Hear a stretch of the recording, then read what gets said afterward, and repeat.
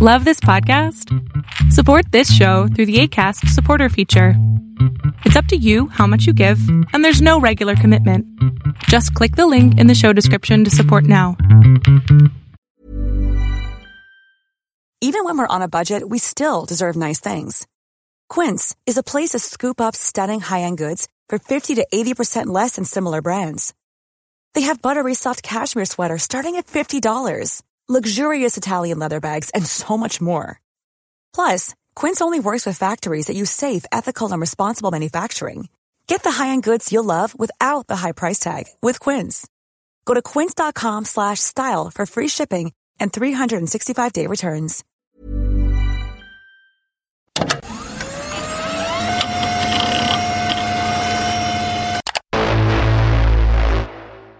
One day, all of the facts in about 30 years' time will be published. When genocide has been carried out in this country almost with impunity, and when it is near to completion, people talk about intervention.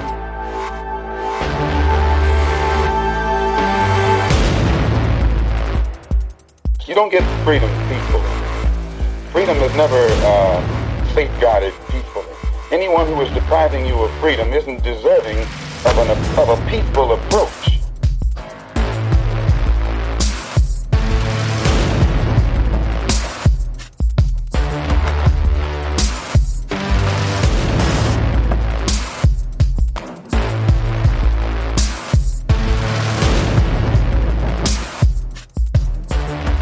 Hello, welcome to Angry Planet. I'm Matthew Galt. And I'm Jason Field. Guns, guns, guns. America loves them, and their use is enshrined in the Second Amendment. It's such a big deal here that an entire culture has grown around it. And from the outside looking in, gun culture can seem surreal. The truth is much more complicated. The overwhelming majority of American gun owners are responsible and are not taking photos of themselves aiming loaded weapons at their own dicks. Yes, that's a thing. Here to talk to us about the Second Amendment and gun culture is Tactical Girlfriend. Tactical Girlfriend is a YouTuber whose channel covers gun safety and gun culture, and she does it all with style and flair that you don't normally see in the space. Tactical Girlfriend, thank you so much for joining us. Thanks for having me. Really appreciate it. Can you tell us a little bit about your YouTube channel, what your kind of goals are, and why you started it? Sure, yeah. So my channel, basically, I've been a social media presence for about a year now. The channel's been around for probably half a year on YouTube. And it's basically all been intended to be built around demystifying firearms and creating an alternative voice and representation that you don't normally see in the gun community to at least, I think, offer a more friendly or more welcome and accessible voice where other people might feel a little bit more alienated by what is represented in mainstream gun culture and attitudes. And so this project just serves to just offer an alternative, more friendly face to folks who might otherwise just, not really be very interested in hearing what people in the traditional gun community have to say. I have a question about how we define a gun community. Is there such a thing? It sounds like such a big coalition if it is. Yeah, the word community itself, I use that here, but I generally do try to avoid using it because it is so incredibly abstract and obfuscated through its use. And when we say community these days, we oftentimes just mean anybody who shares a commonality. And these are people who don't know each other, don't know that they each exist, or see eye to eye on literally pretty much everything. And yet they're still all categorized because they have some common identifier. So I appreciate you asking. That's certainly a good question. And I think maybe more what we're trying to get at here is gun culture as a whole, basically everybody who uses a firearm and is visible. Because you could argue that there's many gun communities. I would actually probably argue that and say that, there's not a unified community by any measure of that term. I think that's really important. It's one of the questions I have here, actually. I live in the South, and I work for media companies in the Northeast. And I found that one of the things that I'm really good at is explaining cultures that people in the Northeast are curious about but do not understand to them. In doing some of this demystification myself, can you give us like a topography, or can you map out the different gun communities in America that you see that are kind of part of the broader culture? Gosh, there's so many. You've got all the way from the extreme far right, like fascist adjacent communities that are like training to be paramilitaries and such, all the way down to, more average, I think, representation of a firearm owner in the mainstream Republican conservative communities, down to liberals. There's the Liberal Gun Club, and moving further left, you got all sorts of different leftist contingents, such as Socialist Rifle Association. You've got John Brown gun clubs and various other local lefty-friendly clubs. And in between all that, you have clubs that are built more around identity, such as groups where they particularly appeal to women shooters or queer folks or people of color. There's all sorts of different identities out there that kind of help carve out their own space as gun owners. And yeah, you name it, basically there's a category for it in the gun world. Why do you think that we in the media do such a bad job of kind of covering this stuff? Because it does feel like in the mainstream press, everybody gets lumped together, right?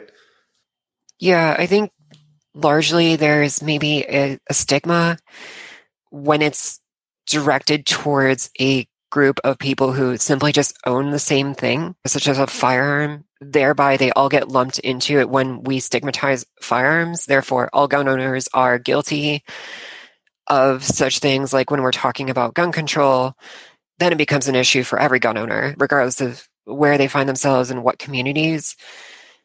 And yeah, it tends to homogenize. And on the flip side, like from the interior, as opposed to the critics, you have what people, the loudest voices in the gun community, where people are in control of the narrative. They have the money, the backing of the NRA, whatever. They have the dominant voices. They are the celebrities that you see on YouTube a lot, and they usually are indicative and reflective of similar attitudes. And thereby they control that narrative, and they very intentionally gatekeep it as well. I think that gun culture, mainstream gun culture as we know it, is a gatekeeping device. And that is like something that I do want to try to deconstruct personally, because I do think it's actually for their own good. It's better that we have a more diverse voice pool of different people in the gun community, as opposed to this one group that like gets represented, and therefore like everyone assumes that every gun owner looks like this, and it's not doing us justice at all. Can you describe some of the gatekeeping that you've experienced and what Yeah, I think first of all, it starts with messaging, and a lot of that comes down to appealing to values.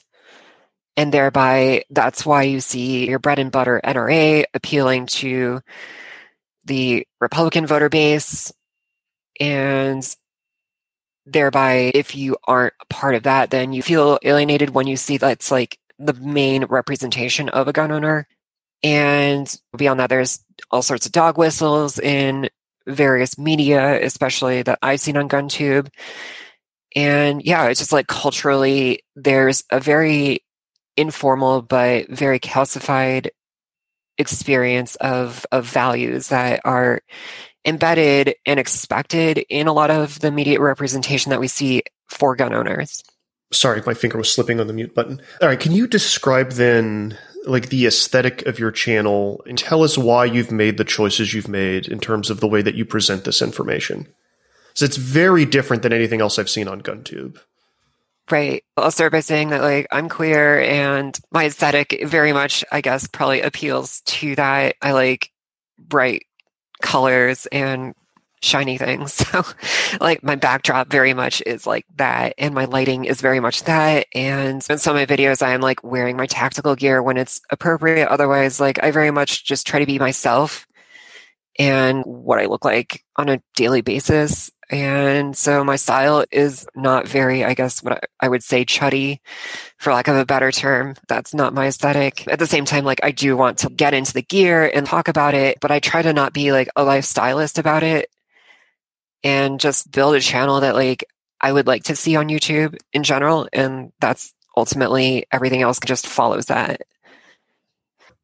Please describe what it is that you put in front of people on a regular basis. So on a regular basis, like my channel, at least at this juncture, hasn't been really built around trying to be very showy for the most part and like showing me doing all these cool, even though it's in the name, like tactical things. Like I'm not trying to do what like Forward Observations is doing, where they're like trying to sell a brand and make all these like cool room breaching, room clearing videos, or even going down to some of the more in-depth, like, I guess, like defensive techniques or anything like that. Although I do want to get into that right now. Where the channel is, I'm just trying to cover the basics, because so much of the fundamentals and so much of what it means to be a responsible firearm owner isn't very well represented in GunTube in my experience. So I just want to drive all of those points home, be like, here's how you're going to be a safe gun owner. Here's how you're going to be a responsible gun owner. Here's how you're going to get your fundamentals down to be proficient and just work from a really good, healthy base. And like I said, in the future, I might get into some more advanced topics, but right now I just really want to cover making sure that people got their bases completely taken care of. Do you think we do a bad job? I guess there's like no formal system for it, right? Or how you get into guns and into gun culture and learn your gun safety. It's really going to be dependent on whoever onboards you and what community you're immediately a part of. Do you think we do a bad job generally, and maybe the gun community does a bad job of teaching these basics, like trigger discipline, how to clean things, like range etiquette, all that kind of stuff? I don't know. It's a mixed bag, I think. Like, with what we see in a lot of communities, they're really good about at least trying to talk about trigger discipline specifically. But I feel like oftentimes that just comes from like people trying to be online bullies and being like, oh, I got you. I'm better than you. Your trigger discipline sucks. You're a crappy gun owner. And it ultimately just comes to them like trying to flex on each other. Whereas we don't just talk about all the safety rules and be like, hey, like maybe we can do this better. Hey, I'm going to take you aside. Let's talk about this and let's try to support each other and just make sure that we're all being as safe as we can. That's just like an example. I feel like there's so much bravado, so much, and not enough like, here's how we build a healthier community in general. And yeah, I think we definitely can do a lot better than what we're doing right now, at least. Matthew, I would say, though, having grown up in a very heavy gun regulation state, you actually, in New York State, have to take a hunter safety course before you actually get even a rifle. So I got taken to the range by a friend's father who was a police officer and taught that way. It sounds like more fun. Oh, it's the Texas method, which was, and even that was more formal than what normally happens in Texas, I think. But anyway, that's an aside. What is your favorite part of this? Not making the videos, but like what is your favorite part about being part of the gun community? What's your favorite thing to shoot? What's your favorite part of the activity? Honestly, in my experience, it's teaching other people. And that's part of why like I started this channel, because I'm like, a lot of the things I say to folks in person that I have trained in the past, I'm like, wait, we could just like I could create a series of videos and just make the stuff more accessible to everybody, while simultaneously making it a bit more accessible and friendly to a lot of folks who might otherwise feel very alienated from the gun world in general. In person though, like when I've taken people training, and I did it this last weekend with a friend, and every time I see somebody get better at what they're doing, get more proficient, and be more safety minded, like that makes everything so much more worthwhile to me. And it just makes me feel great when I can see like tangible results from me. Like I'm by no means going to claim I'm an expert or anything. I'm just going to say I'm a decent gun owner, and I like to see that skill passed down to other people who are also trying to just be a decent gun owner. What is it that attracts you to guns in the first place? You personally? That is a good question too. I personally didn't grow up with guns. I actually never had a firearm until I was an adult. I never shot a firearm until I was an adult. So for me, it's been a more recent experience, and it's something that like I got into mostly just because once I started shooting, I got hooked. I was just like, this is really fun. It's a really cool challenge. I like working with mechanical items and like studying them. And I don't know, for me, it's just like the challenge of learning a new skill set and being able to apply it in a way that like does bring people together and in a way that like I think can be practical some extent or another, especially like from a defensive standpoint. Like I'm a concealed carrier. I do think like that's like ultimately the function of everything that I do, even if some of the things I do are like absolutely not related. Like it's all a lump sum skill, and it's utilitarian as well as just very enjoyable for me. What are some of the common mistakes from people that are getting into guns for the first time? I think one of my biggest pet peeves are folks going to the range with no real objective in mind and not having like the right mindset. And it's not even their fault. It's just not instilled in them, and they don't have anything to work for. And they end up just shooting junk at the range and not getting anything out of it. And like, I think going to the range can be a really fun activity, and it can be a social activity, and that's great. But especially in the economy that it is right now, I don't think we can really afford to be wasting a lot of ammunition just plinking. So I think the biggest pitfall here is just like people not having a regiment or like an understanding of what they want to accomplish by shooting, and thereby not having the attitudes or the gear to properly accomplish that task. I think you could save so much time and money if like people were started on the right track and given the tools that they need and the mindset that they need in order to actually make this far more rewarding than it will actually be if they're just left to their own devices. You just touched on something I think is really interesting that I want to get into a little bit. Can you explain the economy? Like what is going on with ammunition, and is there other stuff that there's a shortage of? Yeah, the entire gun industry right now is just like completely on fire, and it's been that way since the pandemic. There was last year, obviously, we started with COVID and everyone freaked out about that. And then there was various hotspots of social unrest that also freaked a lot of people out and caused them to panic buy. And then this continued to drive this scarcity that is just spiraling out of control, and everyone's afraid of everything right now, and everyone's skittish and trying to buy up as much ammunition and guns as possible. And like also as a result, we've had probably, don't quote me on this, but it may be the biggest explosion of new gun owners that we've ever seen in the industry. And thereby like that's also been driving a lot of this demand. So nobody's got like ammo and nobody's got guns or any guns that like people generally want to buy. So it's just been really hard. Everything's super inflated and very scarce. And yeah, everyone's frustrated. What's a normal amount of ammunition to have in your house? There is no correct answer here, in my opinion.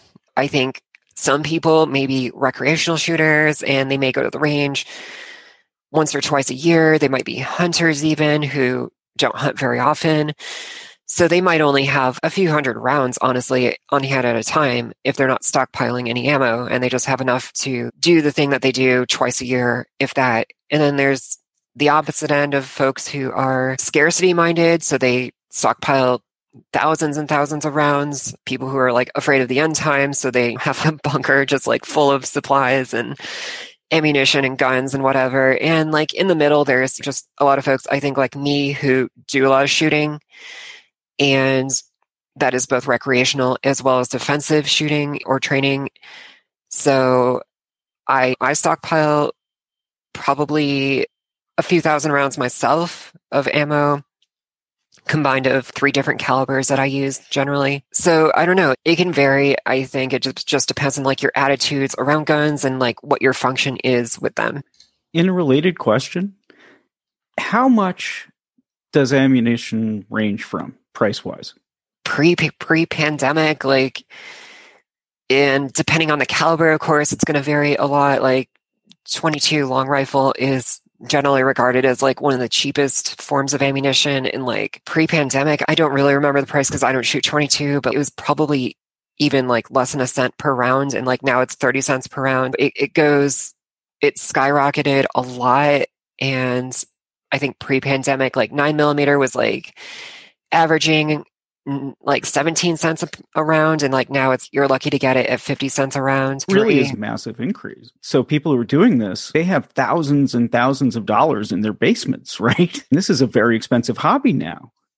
Right. The pandemic and like all of 2020 basically turned ammunition into its own currency. I remember at the beginning of the pandemic, I had like my first post-apocalyptic trade and barter where I traded, I think it was 2 boxes of 223 of Wolf Golds for a bottle of rubbing alcohol, because that was also very scarce at the time. So yeah, this stuff like quite literally is worth its weight in gold at this point.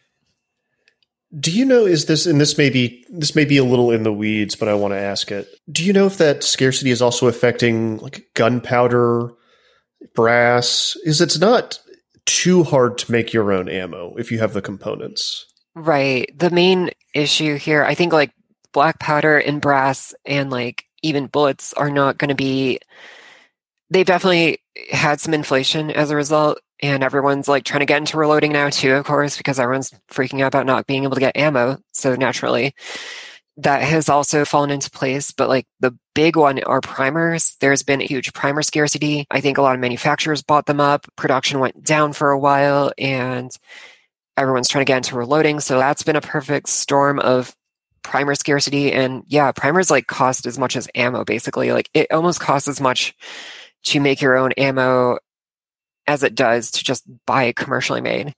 And what about, I had done some research on this not too long ago, and I found conflicting information. What about armor? Armor's been weird too. A lot of people, because of the pandemic and all the panic around it, have also generally gotten other accessories that would be essential to using a firearm in a defensive capacity because everyone's scared. So armor has been a huge one. Plate carriers included are all just completely dried up, and there's extremely long wait times. I know Crye Precision has, for their plate carriers, probably an 8-month lead time at this point. It's been absolutely wild. So it goes across the board for sure. Just to put the costs in perspective and the shortage in perspective, I just did a very quick research, and there are literally billions of rounds that are made every year. At least there were in 2017. So that's a lot of people, and that's a lot of people buying a lot of ammunition. And I've been like reading articles about this, and apparently a lot of the manufacturers, probably most of the major ammunition manufacturers in the US, have added third shifts to their production line, and various manufacturers are looking to expand production, but they don't want to go too deep in because they know this is temporary, but they do have like a 2-year backlog of where they want to be basically. And so they are definitely working harder to put a lot more ammunition out because the demand has absolutely spiked and reserves have dried up. So I don't know, we're going to see a lot of shuffling in the industry, I think, for the next year or two, as it's definitely is going to have a ripple effect. But I do predict that like in a year, it's going to definitely stabilize. And I do think that ammunition prices are actually starting to actually go down just a tiny bit. At least that's what I've been seeing lately, but I don't want to jinx it. Should we be worried about this at all from the perspective of, not that we can't find the ammunition that we want, but that Americans are stockpiling arms and ammunition? There's a lot of, I don't know, there's just a lot of weird tension in the air right now. It's been dissipating, but... Yeah, I don't know. This is all based on fear in the first place. Like everything that we're seeing here is completely driven by fear. And like a lot of gun purchases are in general, not to stigmatize them or anything. Like sometimes that fear is very warranted and legitimate too. But regardless, I think we've entered like this extremely cartoonish phase of like human evolution where you couldn't even make this up. We are truly seeing like truth being stranger than fiction. And yeah, there's huge amounts of tension, especially coming from the gun community and within the gun community. Everyone's really on edge. And personally, I'm not that worried about it. I'm just annoyed more than anything. I'm just like, could you please, everybody just calm down for a second. Like, we're going to be okay. Please stop panicking. And let's just do the best that we can do with the situation that we're given. Go outside, wear a mask, and get your vaccine. And I don't know. Everything's going to be fine. I mean, like, not everything's going to be fine. There's always problems. Well, yeah. And again, like, some people are definitely warranted in their fears.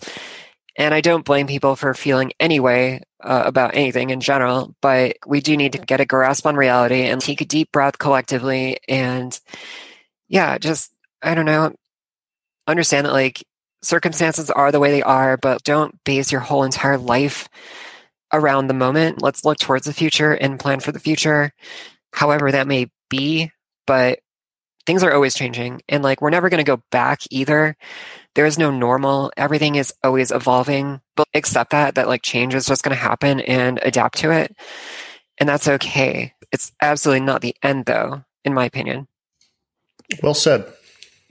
In a political question, not terribly political, but why do you think it is, if there's a whole spectrum of gun owners from far left to far right, why is it that those on the far right are so much more visible?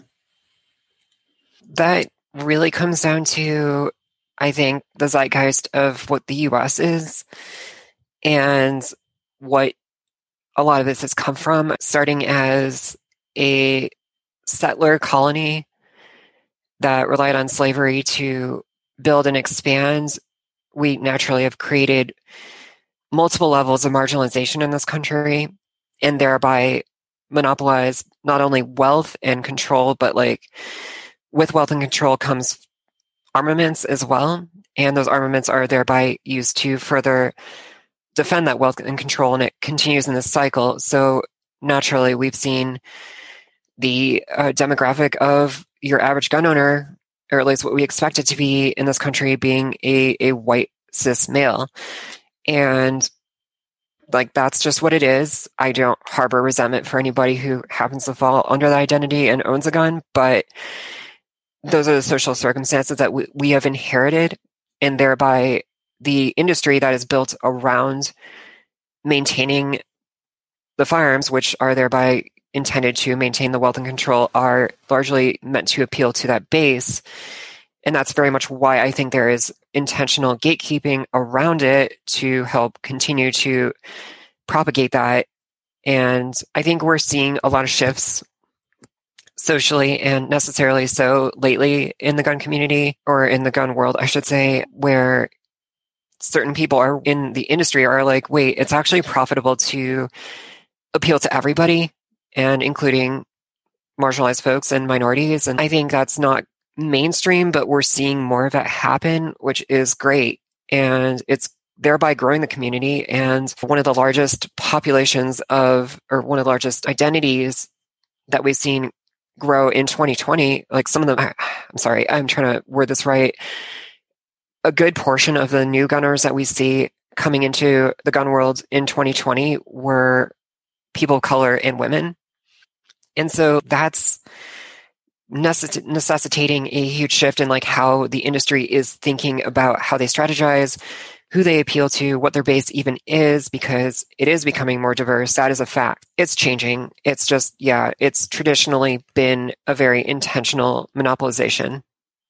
Just some additional thoughts on this. I also think that like white dudes with guns, even though they say they don't like the media, like to be on camera. And I think some of the marginalized groups have a better sense of their own history and remember what part the media has played in demonizing them in the past, and are much more media savvy in that they will talk less to journalists and interact with the press less. And so that part of the story doesn't get out as much.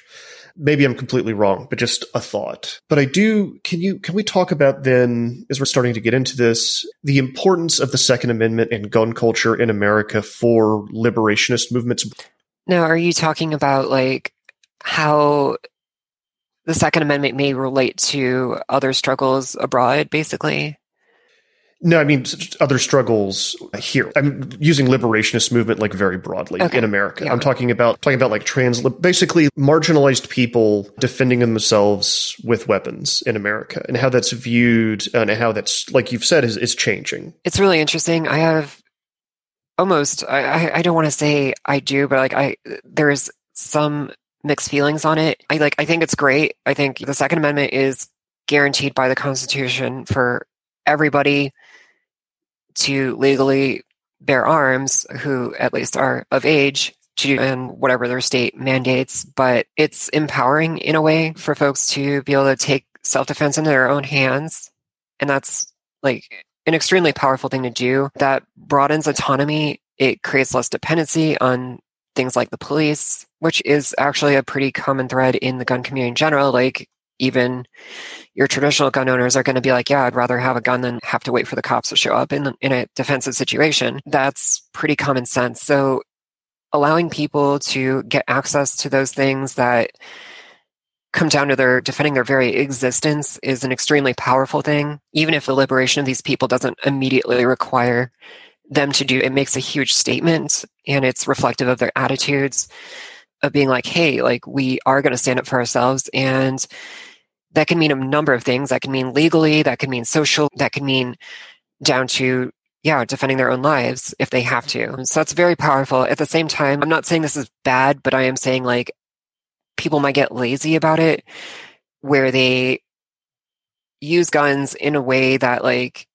I think are not necessarily the best representation of them that traditional gun culture has propagated, where people see them as fetishistic objects, where they view them as a quick ticket to being completely invincible, or thinking that they do. There's a lot of delusions that come with owning a gun. Like, a gun does not guarantee you anything, and it can put you at more risk than if you didn't have one in the first place sometimes. So I think there's a space to be practical about gun ownership, and not just be like, hey, look at me, I'm really strong and I'm powerful because I have this very powerful metal object. That I think people overestimate the symbolic nature of the gun and what it means in the material world. So I just want to have a bit more of a sobering understanding of firearms in general. And yes, they have their place, but please don't lean too heavily on them. Like, we got to do so much more, especially in liberationist movements, of, hey, like, we got to tackle the social issues and the legal issues and everything else. Otherwise, like, taking cool photos of yourself on Instagram with your gun is not doing anything to further those causes. All right, Angry Planet listeners, we are going to pause there for a break. We are on with Tactical Girlfriend. We will be back right after this. Ever catch yourself eating the same flavorless dinner 3 days in a row? Dreaming of something better? Well, HelloFresh is your guilt-free dream come true, baby. It's me, Keke Palmer. Let's wake up those taste buds with hot, juicy pecan-crusted chicken or garlic butter shrimp scampi. Hello Fresh. Stop dreaming of all the delicious possibilities and dig in at HelloFresh.com. Let's get this dinner party started. Hey, it's Ryan Reynolds, and I'm here with Keith, co-star of my upcoming film, If, only in theaters May 17th. Do you want to tell people the big news? All right, I'll do it. Sign up now and you'll get unlimited for $15 a month and 6 months of Paramount Plus Essential Plan on us. MintMobile.com/switch. Upfront payment of $45 equivalent to $15 per month. Unlimited over 40 gigabytes per month. Face lower speeds. Videos at 480p. Active Mint customers by 531.24 get 6 months of Paramount Plus Essential Plan. Auto renews after 6 months. Offer ends May 31st, 2024. Separate Paramount Plus registration required. Terms and conditions apply if rated PG. All right, Angry Planet listeners, we are back with Tactical Girlfriend. This gets into the first video I saw from you that really caught my eye was the state of the gun community featuring the gun penguin, which I encourage everyone to go watch. It's incredible. It's very great. It's great. All the stuff on your channel is great, but I really liked that video. And one of the things I thought that you brought out related to this that I thought was very interesting is the Mulford Act, 1967. Can you talk about that a little bit? Yeah, gun control in general has actually had a pretty interesting past that, like, I don't think is talked about enough. I think, people are definitely vocal about it, but it's I feel like mainstream gun culture is like, oh, we're not going to talk about that part of it. We're just going to talk about how the big, bad, mean liberals are here to take all our guns and send us to FEMA camps and whatever paranoid delusions there may be. But really, gun control is traditionally, it's the state trying to curb what they think is a threat to the status quo. And in the 60s, that was perceived as the Black Panther Party being a large threat to what was traditionally white America and the homogeny over power in the streets and as well as in the state. And we were seeing the civil rights movement and Black folks getting out and being like, no, we need to be citizens, and like really basic stuff that we take for granted today.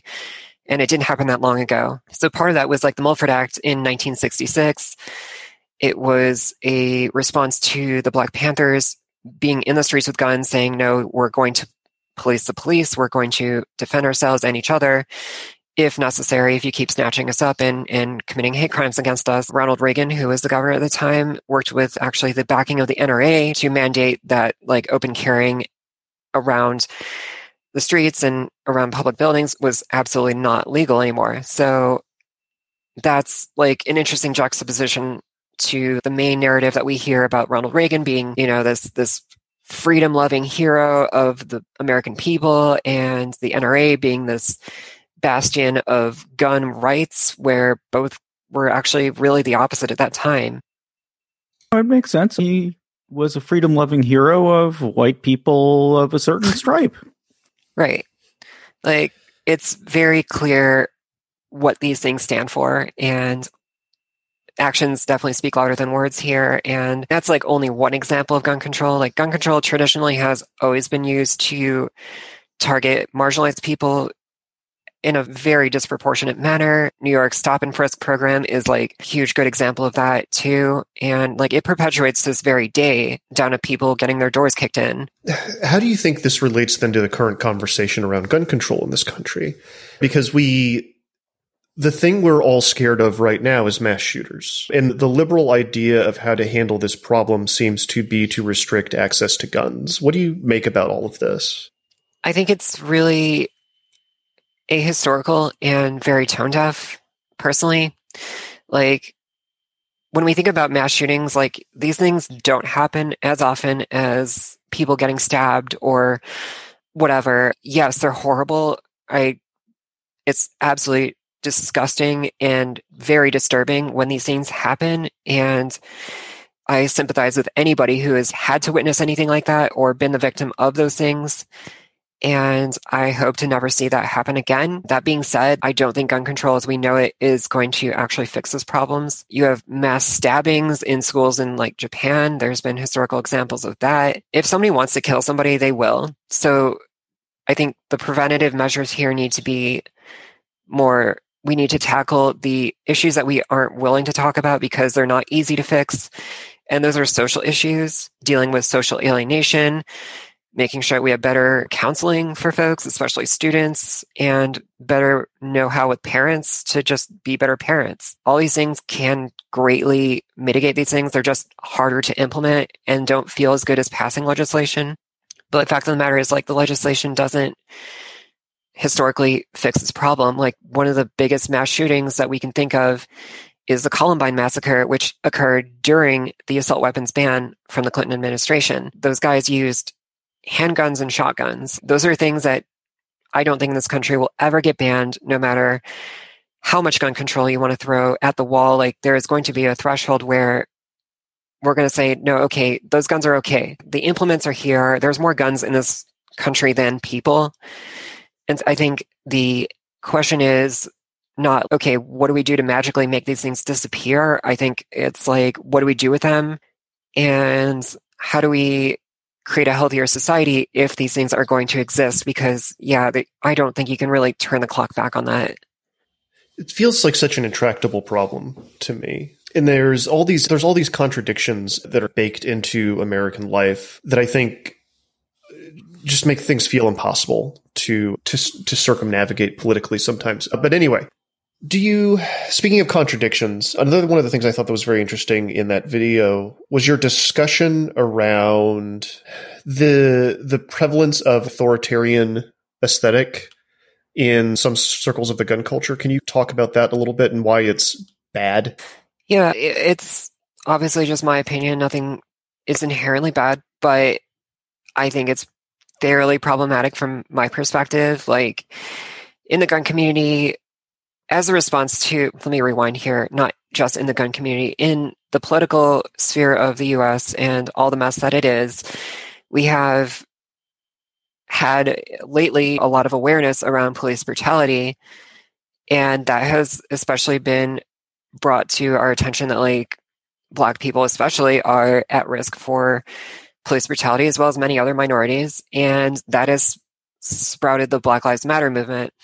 Now, as a response, people who are either racist or confused say, oh no, that's not the case. And despite the statistics that, like, this is happening, people are in denial and they want to stick with the status quo and say, no, everything's okay. Police brutality is not a problem. Or if it is, it's always just a few bad apples and it is what it is. So we're just going to try to sweep that under the rug. And so the response has actually been a bit more vitriolic than that, of course, down to, besides people being outwardly racist, there's a lot of people being like, no, I'm backing the blue and I'm with the police on this one, support our police. They think it's a conspiracy against the police, where it's, no, we're literally saying, please stop killing people. And so we've seen the blue line flag, especially, being a symbol of those attitudes that has sprouted up. And I think the blue line flag predates Black Lives Matter. It was never really that much of a controversial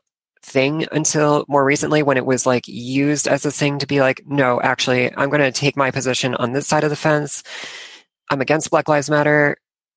I think that you are trying to dismantle my order and I feel threatened by it. So therefore, I'm going to stick with those guns here.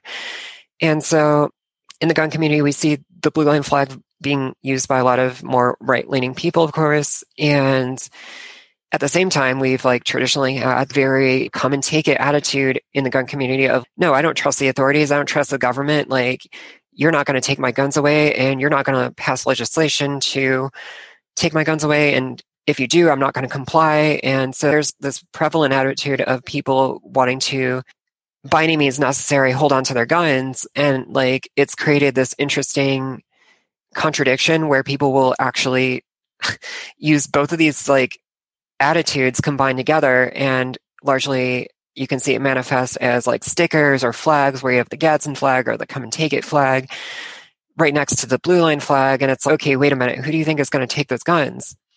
And then I've gotten a lot of pushback since I made that video. People are like, you're used to big city cops and they're not connected to the community. But like, in my small town, I know my sheriff and he would never do these things. And I can't speak for you, but regardless, the fact of the matter is, like, the power relations and the power structure that is mandates that if there was ever an event where your firearms are to be seized, that the police would be the ones to carry out those orders. And there's been this like interesting attempt by people trying to work out this cognitive dissonance to be like, oh, the police are not actually part of the government. They're like their own entity, but it's no, they're actually the executive branch of basically your local government, where they literally will carry out orders of the state at gunpoint. And at that point, at that juncture, whether they do or not, I can't say for every individual police officer, but like the power relations and the mandates that are in place are like written down on paper. Like, we know what these things are.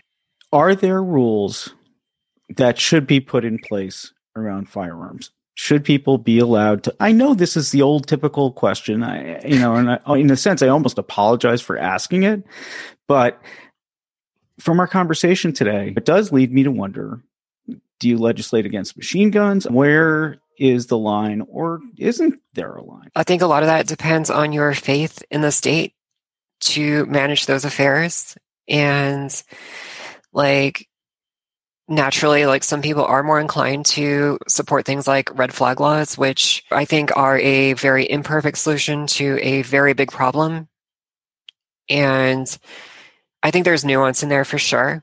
That being said, if you don't trust the state, then it doesn't make sense to have the state carry out something that would, potentially put you at risk for violence or take away your means for self-defense. So, I will leave it at that. You can take that for what you will, but I personally want to see less of us relying on the state to try to force a healthy society through the pipeline by limiting what we can do, and more, I want to see us as social human beings, as social creatures, to tackle the difficult issues that underlie everything rather than slapping a Band-Aid on it, being like, oh, people are violent, so let's take away these violent means that are actually going to end up targeting other people for violence through seizures and police brutality and monopolization of power.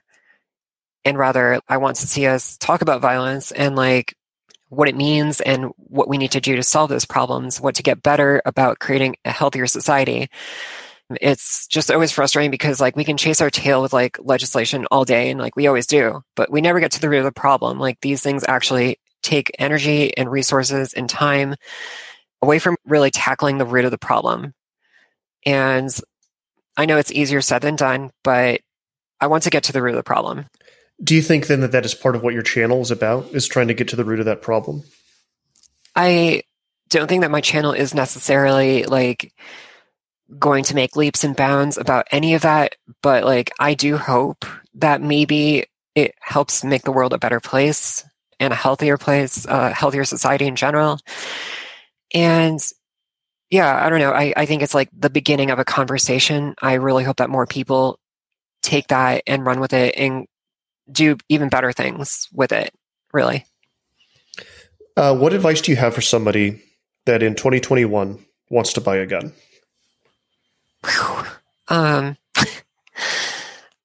Good luck. You didn't just go.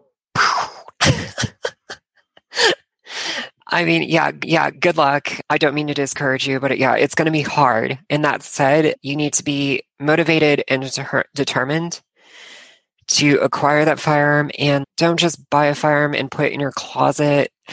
Don't buy a firearm just to have it. Have an intention behind it, and make sure that you become proficient and train with it on a regular basis. Make sure that you're able to do those things, because if you're not, then all is lost. I just don't think that you need to have these things and feel powerful. You need to train with them regularly. That's my best advice. Oh, and also, seek out community.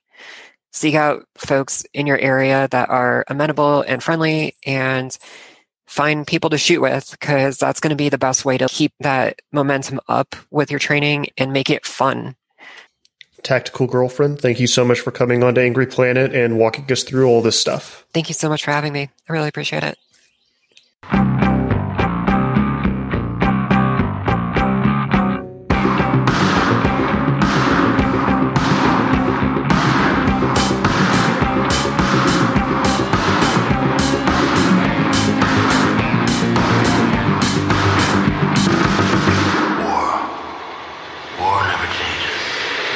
All right, Angry Planet listeners, that's all for this week. Hope you enjoyed this conversation with Tactical Girlfriend. Angry Planet is me, Matthew Galt, Jason Fields, and Kevin Nodell. It was created by myself and Jason Fields. If you like what we're doing, please go to angryplanet.substack.com. For $9 a month, you get 2 bonus episodes every month. Next one is going to be rolling out tomorrow. It's another conversation in our Angry Ocean series. It's going to be looking at the non-state actors and how they use the ocean. Again, that's at angryplanet.substack.com or angryplanetpod.com. $9 a month gets you access to 2 bonus episodes and commercial-free versions of these episodes. Hope you enjoyed this week's show. We will be back next week with more conversations about conflict on an angry planet. Stay safe until then.